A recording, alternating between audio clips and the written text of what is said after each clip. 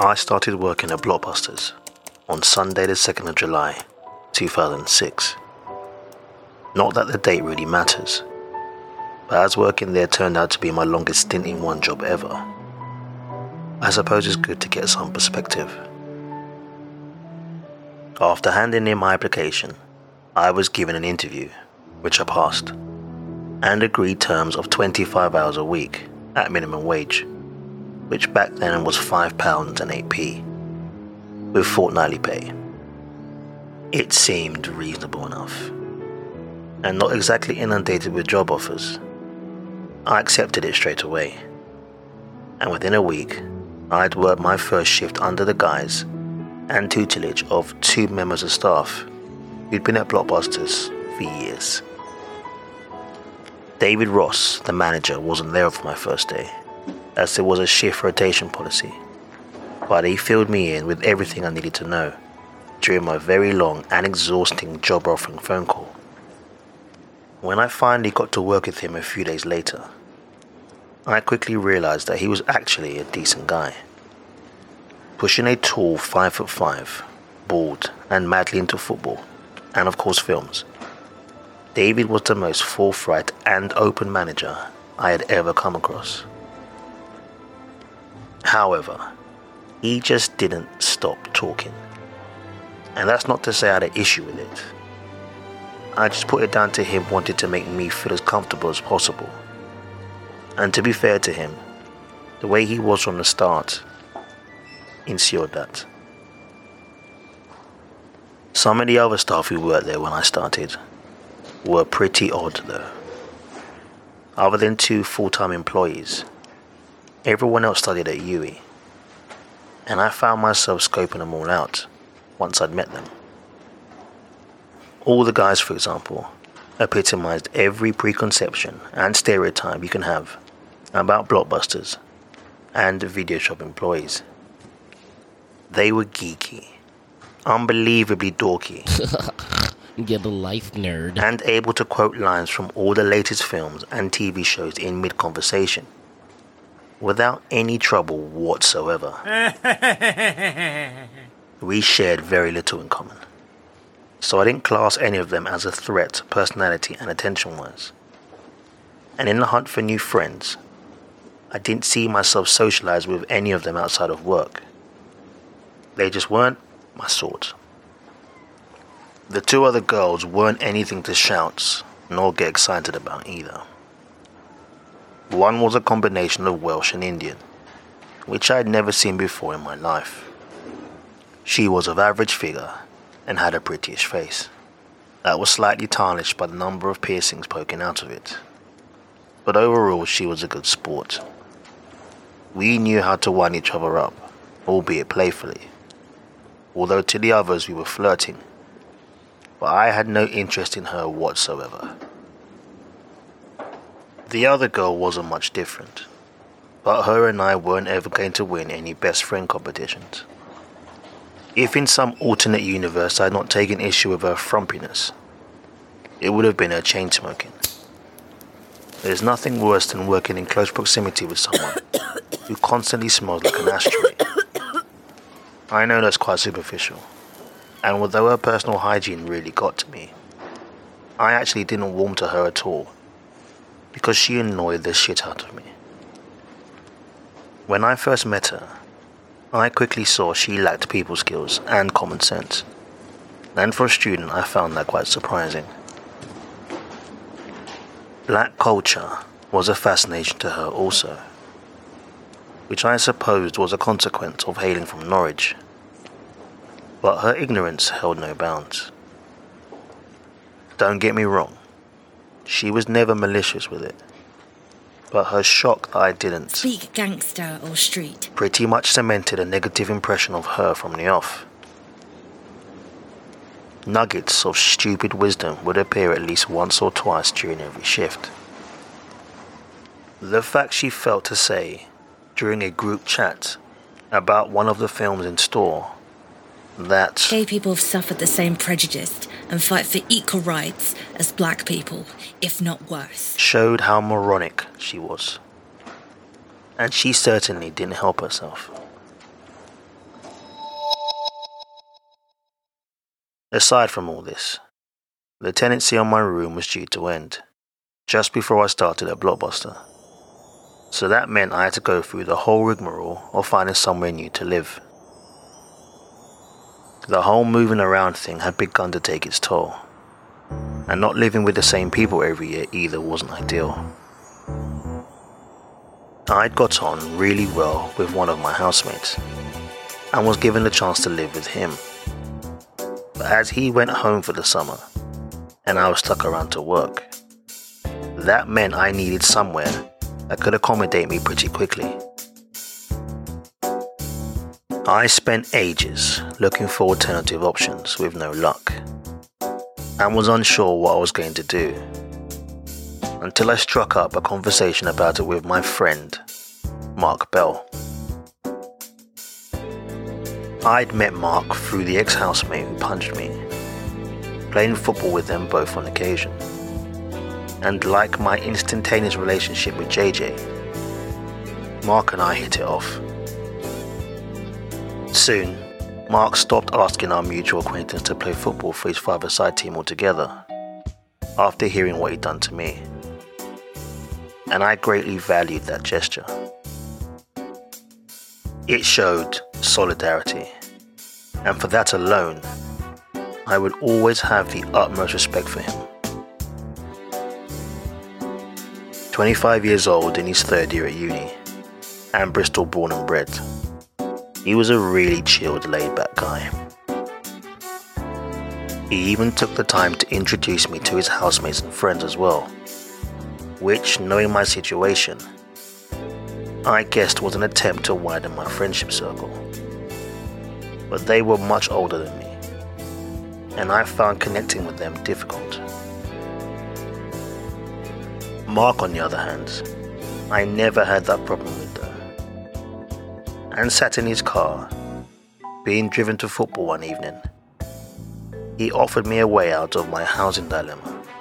Let me speak to my mum. She might be able to help you. Mark said. I laughed. What? What do you mean? I asked. To date, I'd never met his mum, and I certainly hadn't heard about her before then either. Why on earth would his mum want to help an ex-student working at Blockbuster who she didn't know? Mum's looking for a lodger for a small box room, but it's affordable and she won't have a problem you living there. Mark, I'm not living with your mum, man. I scoffed. Listen to how weird that sounds. Just two of us in the house, yeah? Don't be an idiot and stop being so proud, will you? You need the help and she needs the lodger. Plus, it won't be just you and her. My brother lives there too, so shall I ask her and sort it? The idea was scary. I'd only known Mark for just over 6 months, and as much as him and I become really good friends, I wasn't at all comfortable with the idea, but I didn't have any other alternatives. I didn't like the idea of being helped out in such a big way, because it made me feel like a charity case. Please, sir, I want some more. I understand it was stupid to feel like that, because really, at £200 a month, rent there would have been an absolute steal. I reluctantly and begrudgingly agreed to let him sort it out, and he smiled and said he would let me know whether she would be okay with it.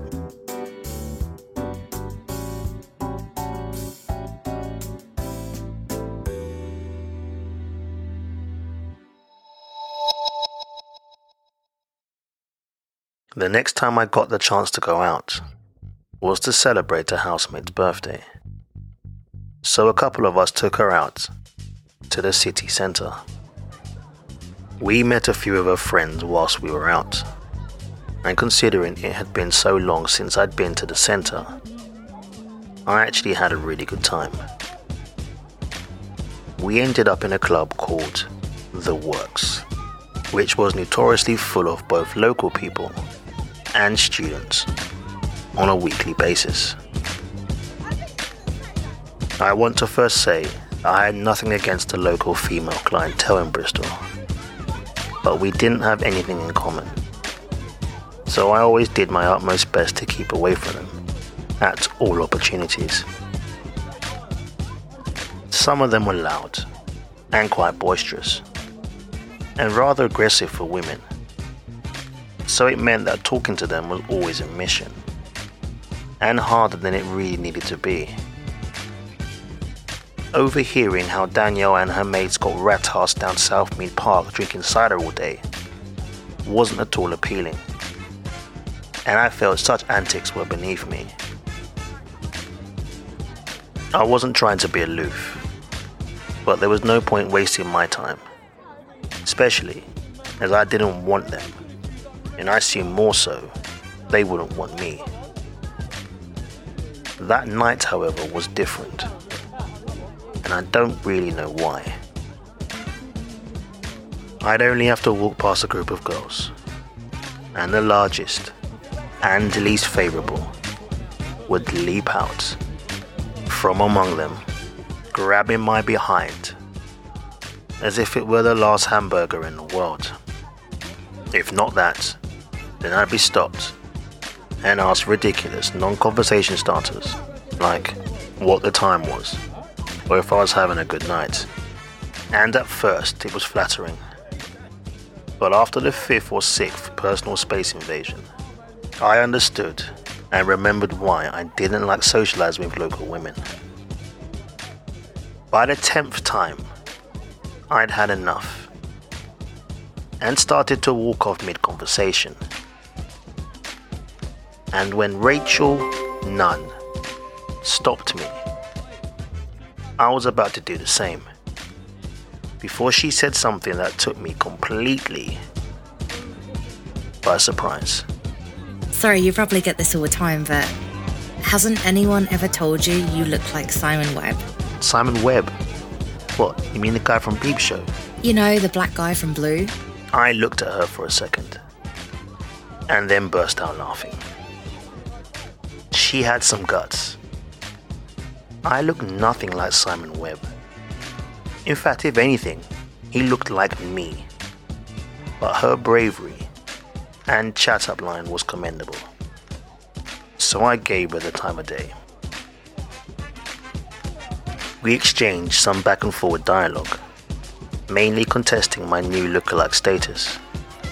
And soon, I'd pretty much forgotten my no locals rule. I didn't find her at all attractive. And although her body was okay, her face left something to be desired. I remember thinking her nose looked like the melting witches in The Wizard of Oz. You cursed brat! Look what you've done! I'm melting! Melting! Which tickled me so much that I burst out laughing again mid-conversation. Of course, she asked me what was so funny, and caught off guard and incapable of quickly thinking of a believable lie, I quickly took out my phone and asked her if she wanted to exchange numbers. I don't know what possessed me to do that, and luckily she agreed, because if she declined, it would have been more than awkward, and I don't think my confidence would have been able to take such a knockback from someone like her. We parted ways, with me relieved, and her marching triumphantly back to her friends, waving her phone in the air like a trophy. She was like a leech after that, texting me all the time and wanting to meet up, with me doing everything I could to make excuses as to why I couldn't. They were always plausible, and I wasn't trying to be rude, more like spare her feelings. After all, it wasn't my fault I was, in quotes, working all the time. But it didn't stop her attempting to see me. You can then imagine my surprise to find her and another girl I knew in my living room, when I came home from work one afternoon. Rachel was sat in my chair, watching the football with my housemates, all of them having a good old laugh. If you didn't know any better, you'd have thought she actually lived there. Sorry, but what are you doing here? I asked defiantly, slightly annoyed, as if she'd gone to serious lengths to befriend my friends and infiltrate my house. Hello to you too, Liam. She said back. All in all, Rachel failed to let me know that although she was a local lass, she was in fact a student as well, studying physiotherapy. And coincidentally, the other girl who she was with was her housemate and a friend of my housemate's, making us all mutual acquaintances. That was the problem with university. Forget 6 degrees of separation. Everyone knew someone who knew someone else who knew you. And that's only 2 degrees. Once I'd gotten over the shock, I cracked open the beer and settled down to watch the football with them, not wanting to be antisocial. It was the least I could do, having made a fool of myself with the SS-style interrogation, and I didn't want to cause a scene. That was the summer of the 2006 World Cup in Germany, and we sat down to watch Germany versus Portugal, which Germany won. And by the end of the game, I'd slightly warmed her. That doesn't mean I all of a sudden wanted something to happen. It just meant I could tell she had a decent personality, one I could tolerate for a period of time without getting bored. Once the game ended, I excused myself and went upstairs to my room to play my computer. And I'd only just started my latest league match on Pro Evolution Soccer when there was a knock on my door. "Yep, what's up?" I shouted. There's really no point building up any suspense here. You know who it was. It'd have been amazing to turn around and say Maya Jama or Florence Pugh was at my door, but they weren't. It was Rachel, with the biggest grin on her face, and she asked if she could come in. I didn't even get a chance to say no, or keep her talking in the doorway, because she waltzed in and closed the door behind her. Straight away, I told her to stay where she was, and not to bother me for a bit, whilst I played, in quotes, an important game. And I made her sit on the floor and talk to me, whilst I finished it off, because there was no way I was going to stop what I was doing to entertain her. Although I wanted her gone, and believe me, I really did, I couldn't bring myself to tell her to leave. So I sat with my back to her, tapping away, hoping that the game wouldn't end, and wishing that it would somehow go to extra time, prolonging the inevitable. I knew what she wanted, and by continuing to play, she knew I knew. But I guess this only made her more determined. It was when the game had come to a close, when I'd kept the score level for as long as possible, that I heard Rachel get up, and with my back to her still, I assumed I'd won our battle, and that she was about to leave me in peace.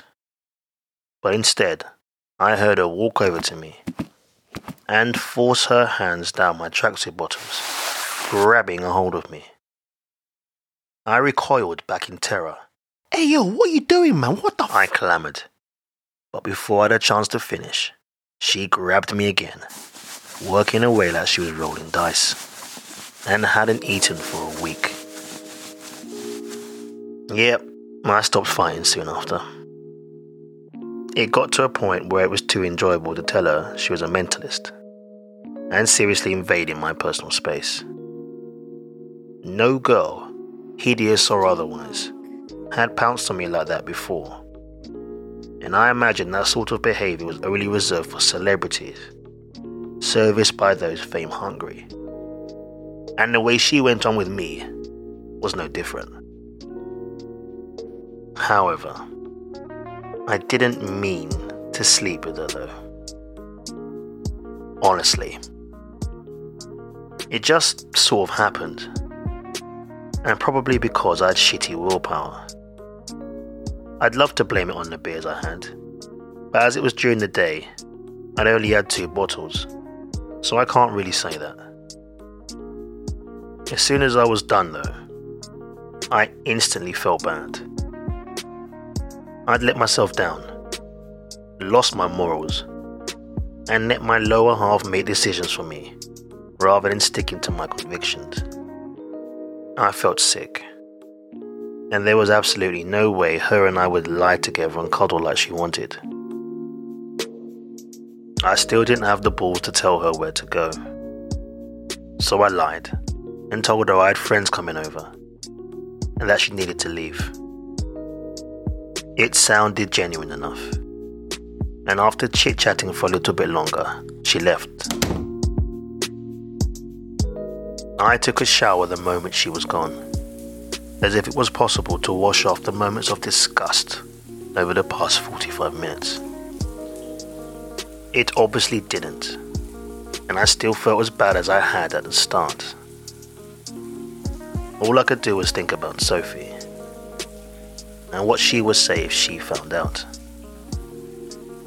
My stomach churned. I was racked with guilt, and maybe that was because my heart still held a flame for Sophie. I don't know. Whatever the reason, the whole sexual promiscuity thing I was trying wasn't working. Shell, Portia, Rosa, and Rachael were living proof of that. I was super fond of Sophie, bordering on perhaps loving her, I guess.